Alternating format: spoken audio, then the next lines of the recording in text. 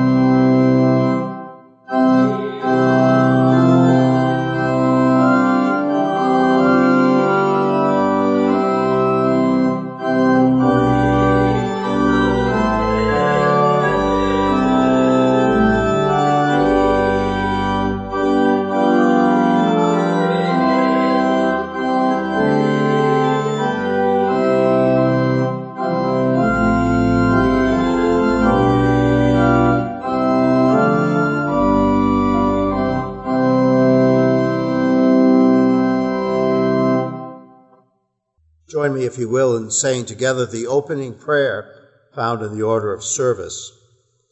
Gracious God, you have given us so much, but too often we take those gifts for granted, or as something to which we are by skill entitled.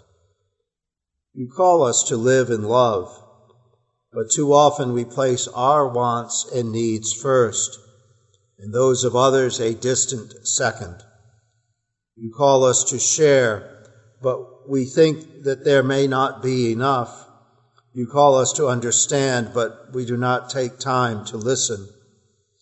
Let us know the joy of giving thanks and the peace found in discovering the source of all good gifts. For all the times when we mistreat and misuse what we have, for all the times when we forget the gift and neglect the giver, forgive us and lead us back to the path of wisdom. In Jesus' name we pray. Amen. The Lord is merciful and gracious, slow to anger and plenteous in mercy. If we confess our faults, God is faithful and just to forgive us our sins and to cleanse us from all unrighteousness. Amen.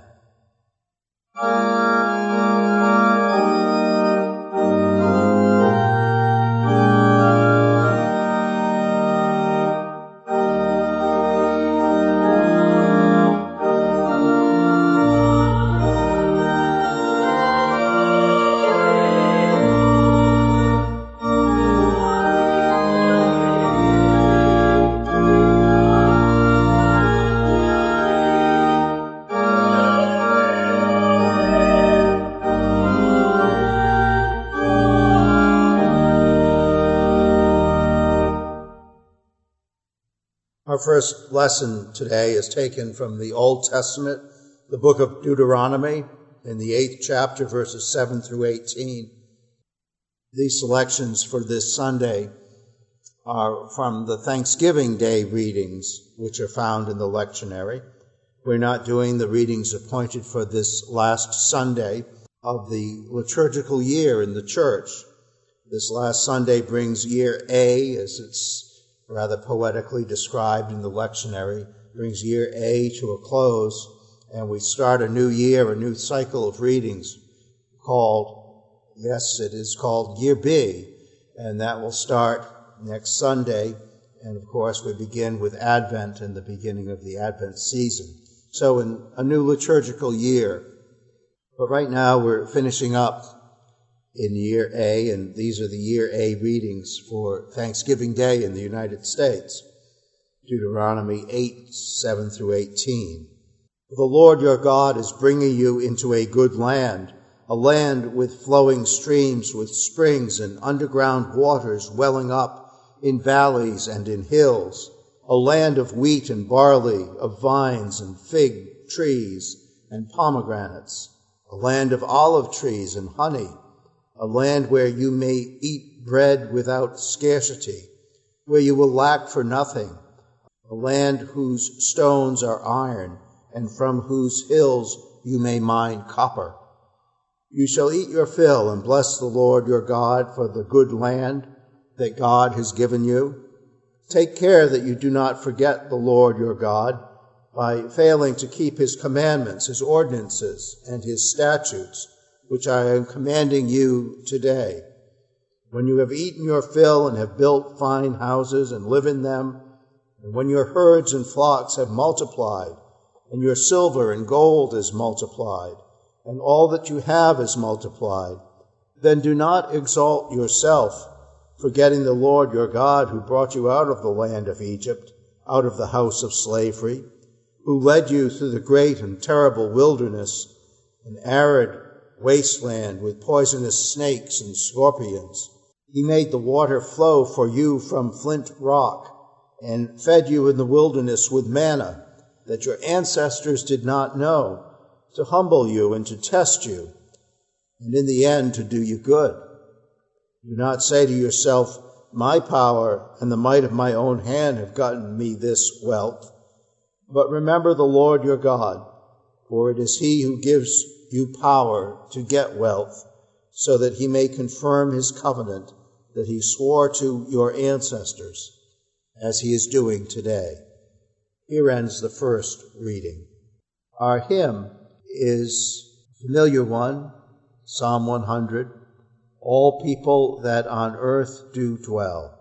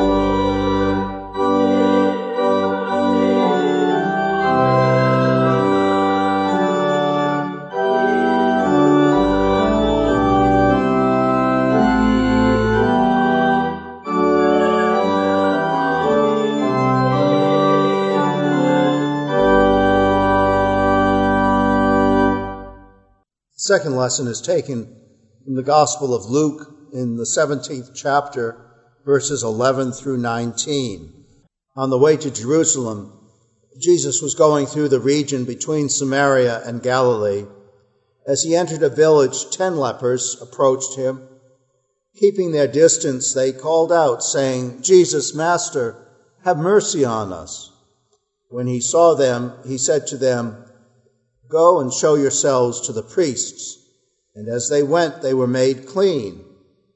Then one of them, when he saw that he was healed, turned back, praising God with a loud voice. He prostrated himself at Jesus' feet and thanked him. And he was a Samaritan. Then Jesus asked, "Were not 10 made clean? But the other 9, where are they? Was none of them found to return and give praise to God except this foreigner?" Then he said to him, "Get up and go on your way. Your faith has made you well." Here ends the second lesson. There's a lot to do this day, Thanksgiving Sunday. As you can well imagine, I'd be like one of those old mythical situations where you have to tie me to the mast to prevent me from mentioning our friends the Pilgrims, who, as you know now, are safely arrived 400 years ago in the harbor outside Provincetown, Massachusetts, and will remain there until mid-December. So I want to talk about them, but I also have 2 other things to talk to you about. So there's really 3 sermons in one, and the beginning of your Thanksgiving will come when the 3rd one is all over and done with, and you can enjoy the rest of this day with these thoughts of mine, and I hope other thoughts of friends and family. If you're not gathered close together today, keep them in mind. Keep the image of Thanksgiving past in mind, and also look forward to Thanksgivings in the future so that we will enjoy them and savor them and appreciate them with a renewed and stronger thanks as time goes forward. But as I said, I want to begin really 3 different sermons here. And my first sermon has to do with the text from Luke itself, the story of the lepers and Jesus and the healing, which is a classic Thanksgiving Day text. One of my mentors, one of my predecessors in a former church, always pointed to this particular passage in Luke and the story of the healing and the cleansing of these 10 lepers and the return of the one to Jesus as the classic point about what Thanksgiving was all about. I think it was certainly correct. Martin Luther also shared his point of view when asked about the proper form of worship, what was the nature of true worship. Luther replied to that question when he was asked, what is the nature of true worship? He simply said, the 10th leper turning back. It is that sense of praise and thankfulness and gratitude to God. And perhaps if you take Luther's spin on this particular parable, it's the fact that that 10th leper didn't go to the priests, but returned to Jesus to give thanks at the feet of Jesus. And I'm going to go into that in a little bit more depth in my third sermon today, but I want to bring up that point initially, how this is just so generally read, a clear and comforting parable about what giving thanks and what true thanks is all about. There is something, as I was doing my research, however, that struck me talking about this parable today, and that's simply about an analogy we can make between the lepers and what we're going through in our day and time. It struck me particularly as I'm talking here in the empty church. Gene Marie is listening quite attentively, but otherwise the church is beautiful, but beautifully empty. The sun is out and streaming in. The white is white as it can be. It's wonderful and so sad that others are not here. As I was researching the position of the lepers, I came across a quotation. It's from a book entitled The Life and Times of Jesus the Messiah by Alfred Adelsheim, and actually was a text from the 1880s, 1888 in fact. So I'm not vouching for any of the specifics that Adelsheim is speaking about here, but I want to share this quote when he's speaking about the position of the leper in Jewish society. He makes certain remarks and then says, later Jewish practice prescribed that while lepers might attend synagogue, they must be the first to enter and the last to leave, and must stay in a special compartment to isolate them from other worshippers. No less than a distance of 4 cubits, which he calculated as 6 feet, must be kept from a leper.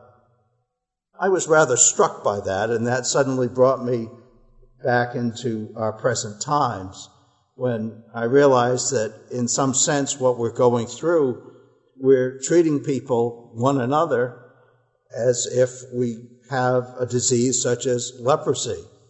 And that's exactly what's going on with this virus that we're trying to avoid and dodge and minimize its impact. And in fact, we are isolating ourselves and separating ourselves out. The Jews of this time were doing something probably scientifically rigorous for them, separating out members of the community who were communicable and might spread a disease. It was the best science of the time.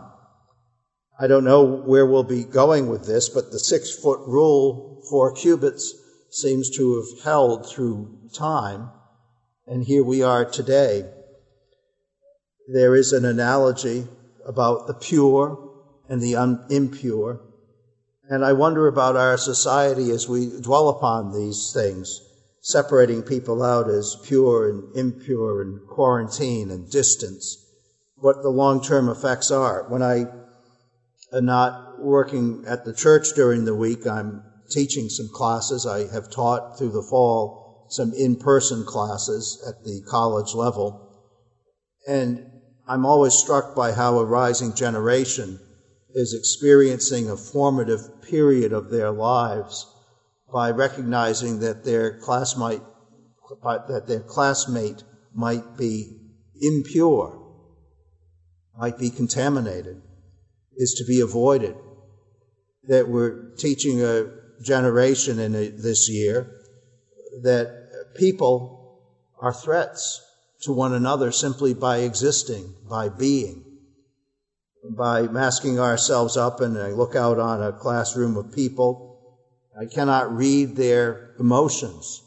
I don't know whether what I'm saying has meaning, significance, whether I'm hitting home with something or whether I'm offending or pleasing. Not that I always aim to please, but sometimes I do. By masking ourselves, we hide our emotions. Somebody was writing recently how small children, as they are developing the skills that we have as humans to read the human face, suddenly are not having that developmental skill at certain ages. So there are all kinds of worries about these days as we go through them. And they were brought to mind simply by this reading we have this morning, that some things in life, although they seem new and different to us and present unique challenges, some things in life, basic things we've been dealing with for centuries. Maybe not the same problem itself, but the same way of approach, the same way of figuring something out. I don't know where we'll go from here, but my prayer and my hope this Thanksgiving Sunday is that we pass through this time, that we reach another shore, and that we're able to give thanks that this time is behind us. Jesus in this parable is teaching us about a healthy way of being, which involves the leper touching Jesus, coming right up to Jesus, and indeed saying something in a loud voice and singing almost a praise of thanks to him. Things that we can't do these days, but things that this parable teaches us are essential to our humanity, what it is to be human and what it is to be alive. So I'm going to leave you with just that thought in some sense about what at an initial level this parable strikes me as when we talk about quarantine and distance and pure and impure. We're kind of living with these things in our current lives. I did say I wanted to also comment upon the pilgrims, and I just wanted, since it is Thanksgiving Sunday, to quote that section from William Bradford, where in his memoir he writes of these days.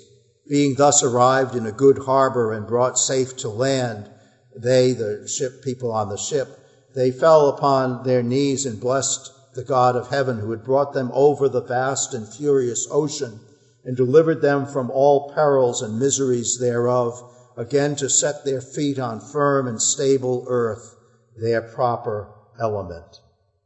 But I cannot but stay and make pause and stand half amazed at this poor people's present condition. So I think will the reader too, when he considers the same. Being thus past the vast ocean and a sea of troubles before their preparation, they had now no friends to welcome them, nor inns to entertain or refresh their weather-beaten bodies, no houses or much less town to repair to seek for succor.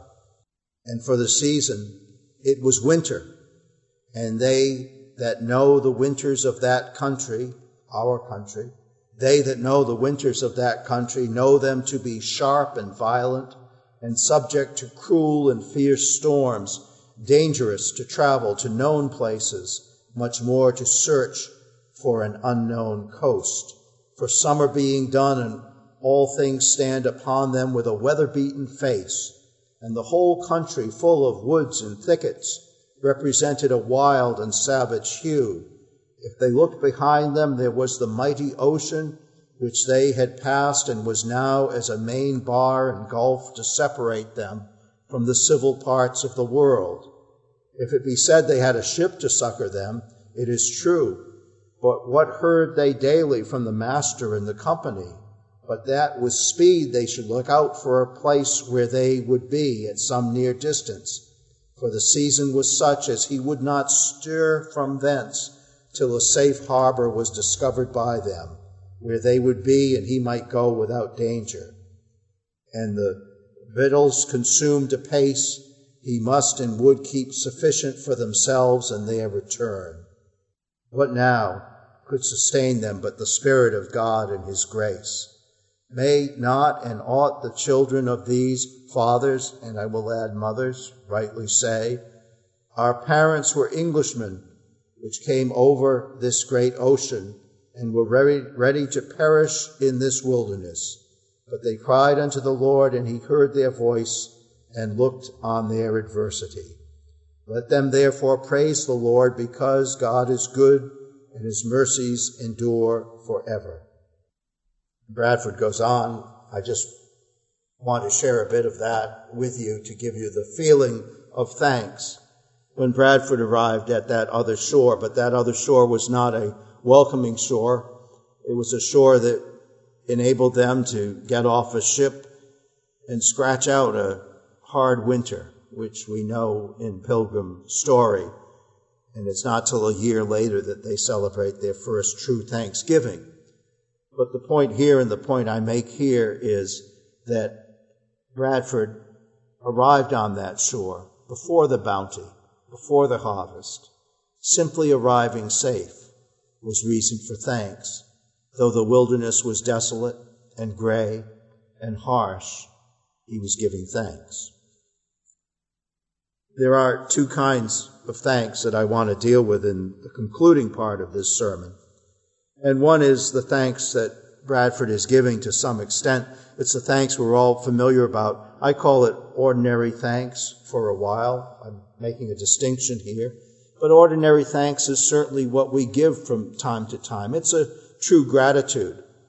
It's a good habit. And the Bible teaches us that our thanks extends not only to others, wherein we recognize by who they are and what they mean to us, their essential value, their spark of divinity themselves, that they represent some precious and good thing, a soul, and a kind soul at that.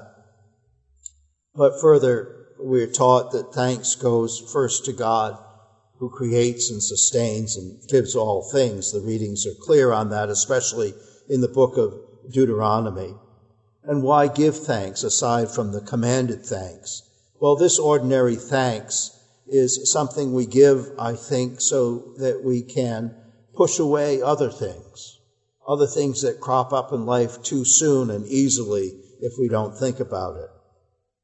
If we are giving thanks, if we remember to give thanks, we are in fact crowding out other thoughts, anger, resentment, envy, pride. If we learn to give thanks in any circumstance, we put these other things down and remind ourselves of what matters. I often think of the act of simply turning one's face up to the sky in the night and seeing the stars and the wonder above us. It reorients us. It forces us to give up the things that perhaps trouble and vex us here below and see what a wonder, what a world we do live in. Those of us in this November who were lucky enough to look out on either the morning sky or the evening sky, see that beautiful golden glow. And that too reminds us that these times are special, the life we share and the life we have. Giving thanks, remembering to give thanks in the smallest things and in the most difficult times, crowds out some other things, perhaps our worries, our fears, our disappointments. We're forced in some ways by the simple act of giving thanks, not only to understand our blessings, but also to put aside those things that shadow and confuse our life. Giving thanks is a way to spiritual clarity. Giving thanks is also, as Martin Luther pointed out, the beginning of true worship, knowing where we stand and what we owe to others, not only those around us, but God, God's self. Now finally, and as an extension of this, I want to turn to the text in Luke about the story of the 10 lepers who approach Jesus. And indeed, I want to kind of modernize this in a way. They're identified as 10 lepers, and we might translate that nowadays as 10 leprous people or 10 people with leprosy. I've learned this from our discussions in the last years about slavery, that it is much better for us to use the terminology people who are enslaved rather than slaves. In other words, we first identify the humanity and then identify the condition. And here again in the Gospel of Luke, this rendering 10 lepers almost obscures the humanity of these people and makes us focus on the condition. These are 10 people with leprosy, not simply 10 lepers. As we would say, there may be a group of enslaved people and not just a group of slaves. So that's an important point of learning, I think, for all of us when we see these things, to think upon them. But that's not the main point I want to make here with the Gospel of Luke. It's a familiar parable to us, and it has some curiosities. It takes place outside of Galilee near Samaria, so it's in a kind of a mixed area, a mixed neighborhood, so to speak, where people are from both the Jewish tradition and other traditions. The people with leprosy approach Jesus, and they call out to him. So they recognize there is something here for them. And Jesus tells them to show themselves to the priests. Now, the math here suggests that there is one Samaritan and the rest are people of Hebrew faith. And so the priests would be the people who would pronounce these people clean. If they had been cured as Jesus had cured them and they're cured on the way, then the priests are the ones that give the okay, the heads up. They pass the test. They are now clean. They can re-enter the community. No longer outcasts. That's a good thing for all these 10 people with leprosy. But the one who turns to Jesus presents a bit of a problem.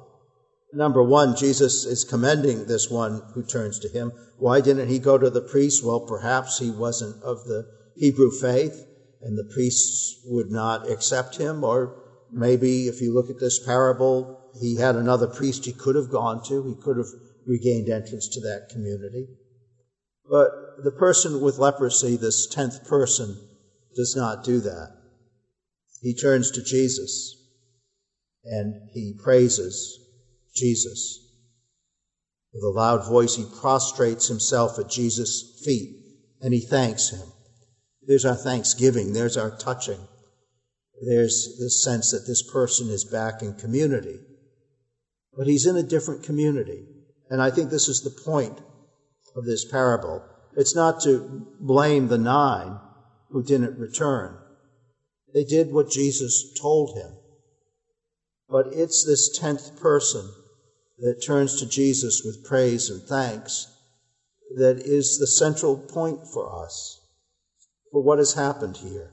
And here I want to make a distinction. I talked about ordinary thanks, that thanks we give one another and thanks we have all the time. I want to also say it's kind of like an essential thanks. That's what gets us through. These 9 people with leprosy went away thankful. They had that basic thanks. But I want to suggest to you that the 10th had something more. That 10th person had what I call existential thanks. Not essential thanks, not the stuff that is just simple thanks, ordinary thanks. But this 10th had existential thanks. In some way, he realized he had come through something so serious.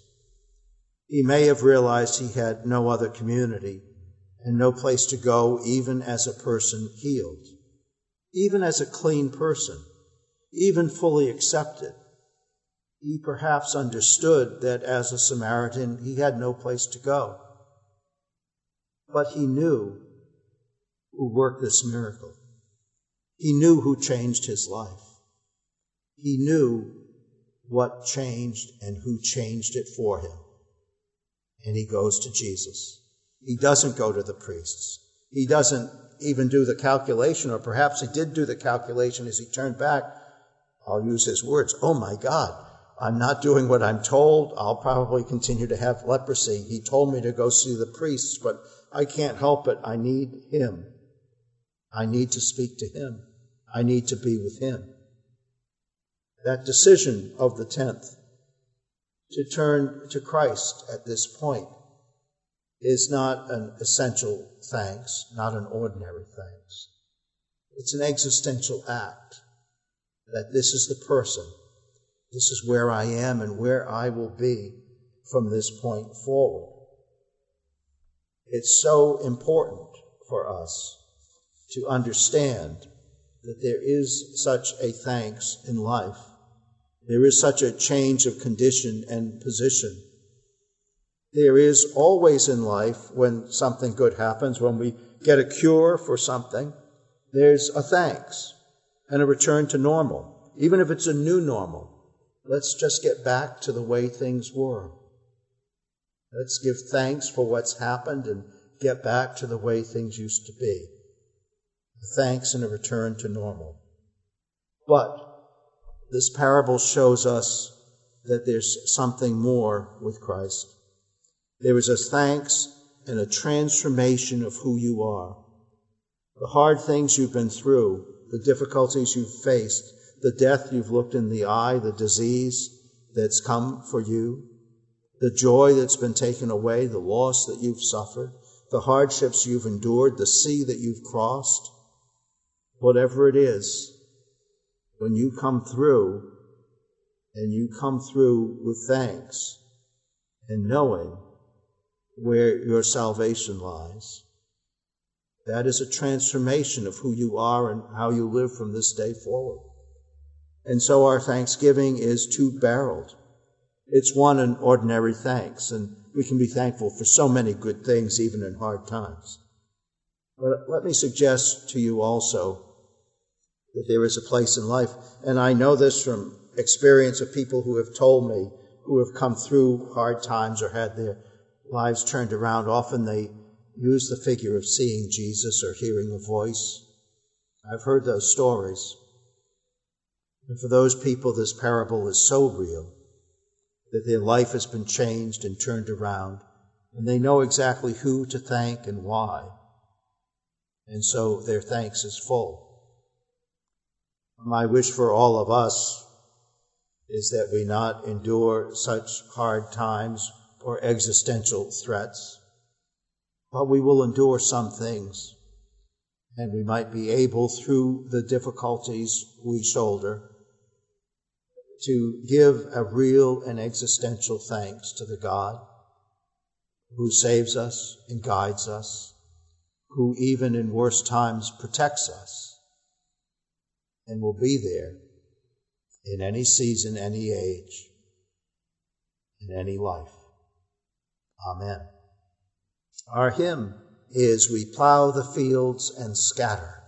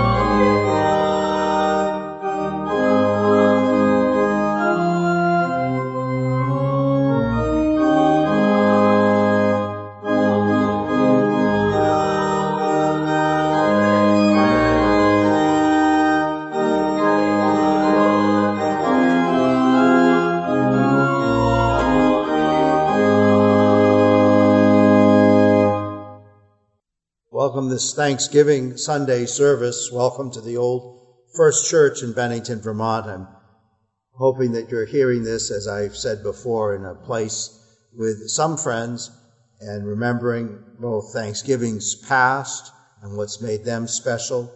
Hopeful that you're making this Thanksgiving memorable in some way, and hopeful too that I'll see you in church next year at a Thanksgiving service celebration in Bennington. I want to thank Gene Marie Callahan, our organist, who has been with me in the service today. Appreciate her efforts, not only today, but throughout our Sundays here, as well as Nancy Andrews, who's prepared the order of service and kept our office going. I don't have more announcements than that, except to say some of our best laid plans, as I noted in my perhaps introduction, my first sermon of the morning. The fact that the virus is with us, or perhaps a vaccine on the horizon, but that we're dealing with a renewed bloom of presence of this virus amongst people in the community. A little bit frustrating, and some of our plans about gathering have been postponed as we deal with this second wave, as they say. My hope and prayer is that this will be behind us very shortly. I can't promise you more than that, except to hope and pray for our gathering here again in the future, soon. But it's looking to be like a difficult fall and early winter season. So my thoughts are with you wherever you are and however you're hearing this. The morning offering for the work of our church will now be received.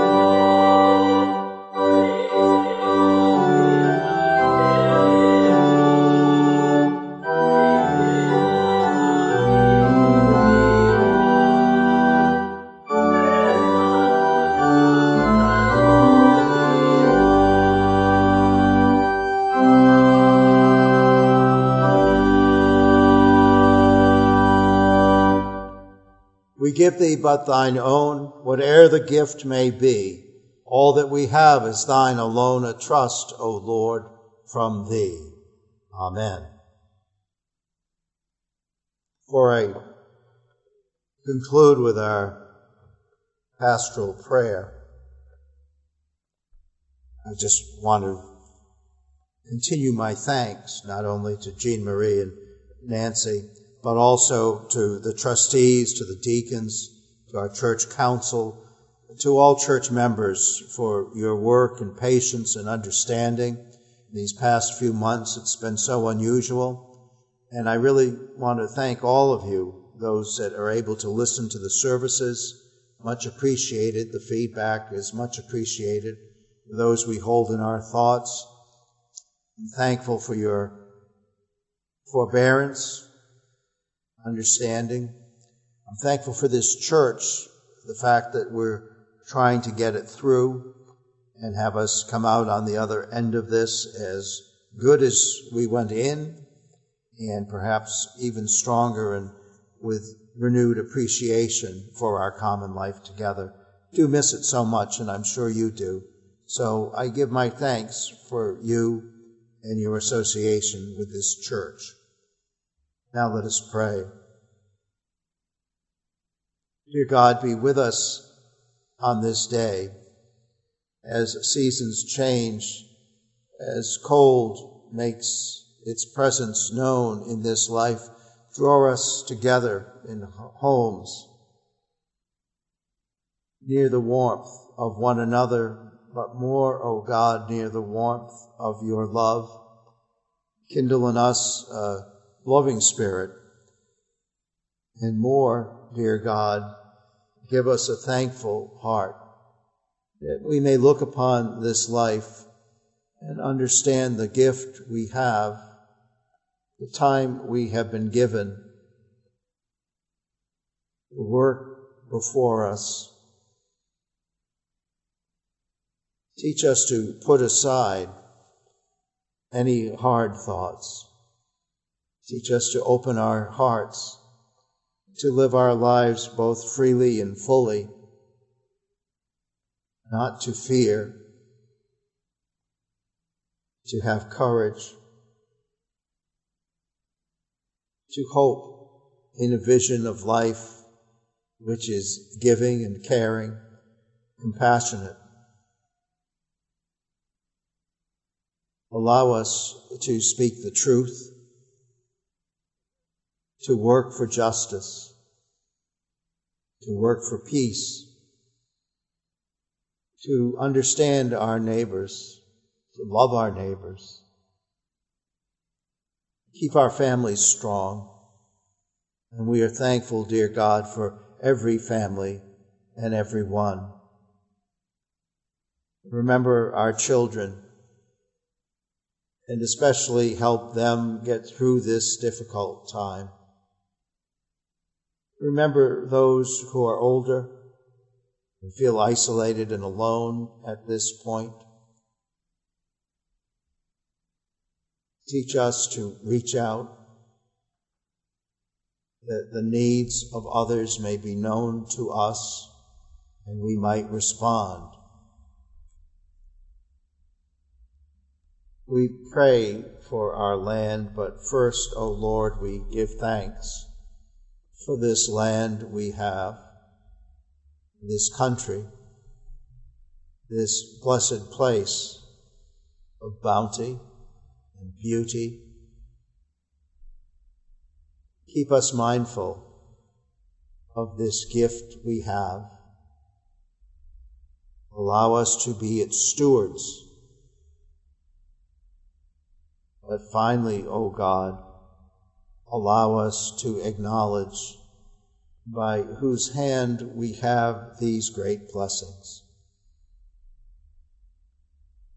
We pray for the world and its peace, understanding that in any area across this globe, there are promised lands.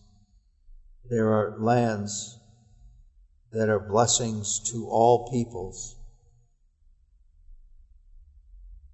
So to them and all in their places, may our prayer be for peace, prosperity, and kindness. We give you thanks for the miracles of science, for those who work in hospitals and labs, and help us through this difficult time. We give you thanks for churches that help us try to make sense and give perspective to this time. But most of all, dear God, we give thanks for you, in whom all perspective and all time is found. Now in silence we make our prayer to you.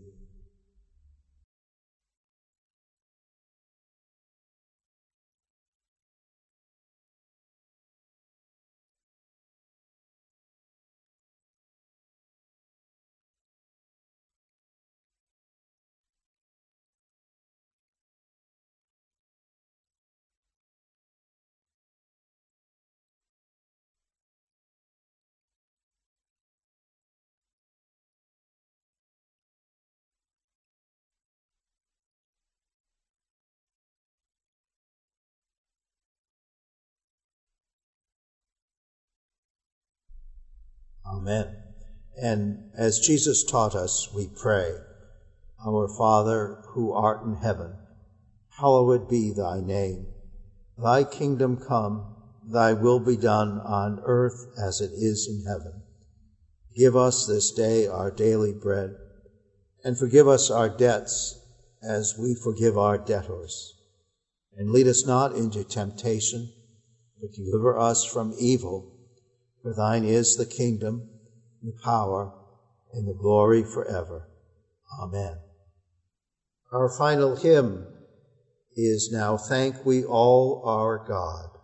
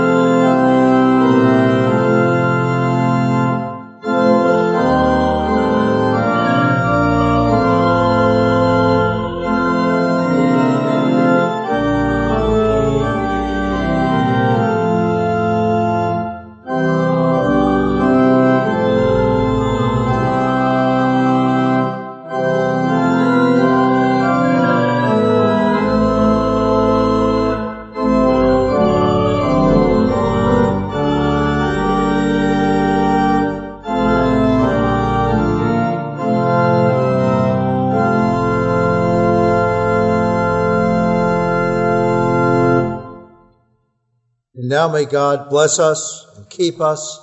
May God's face shine upon us and give us peace this day and evermore. Amen.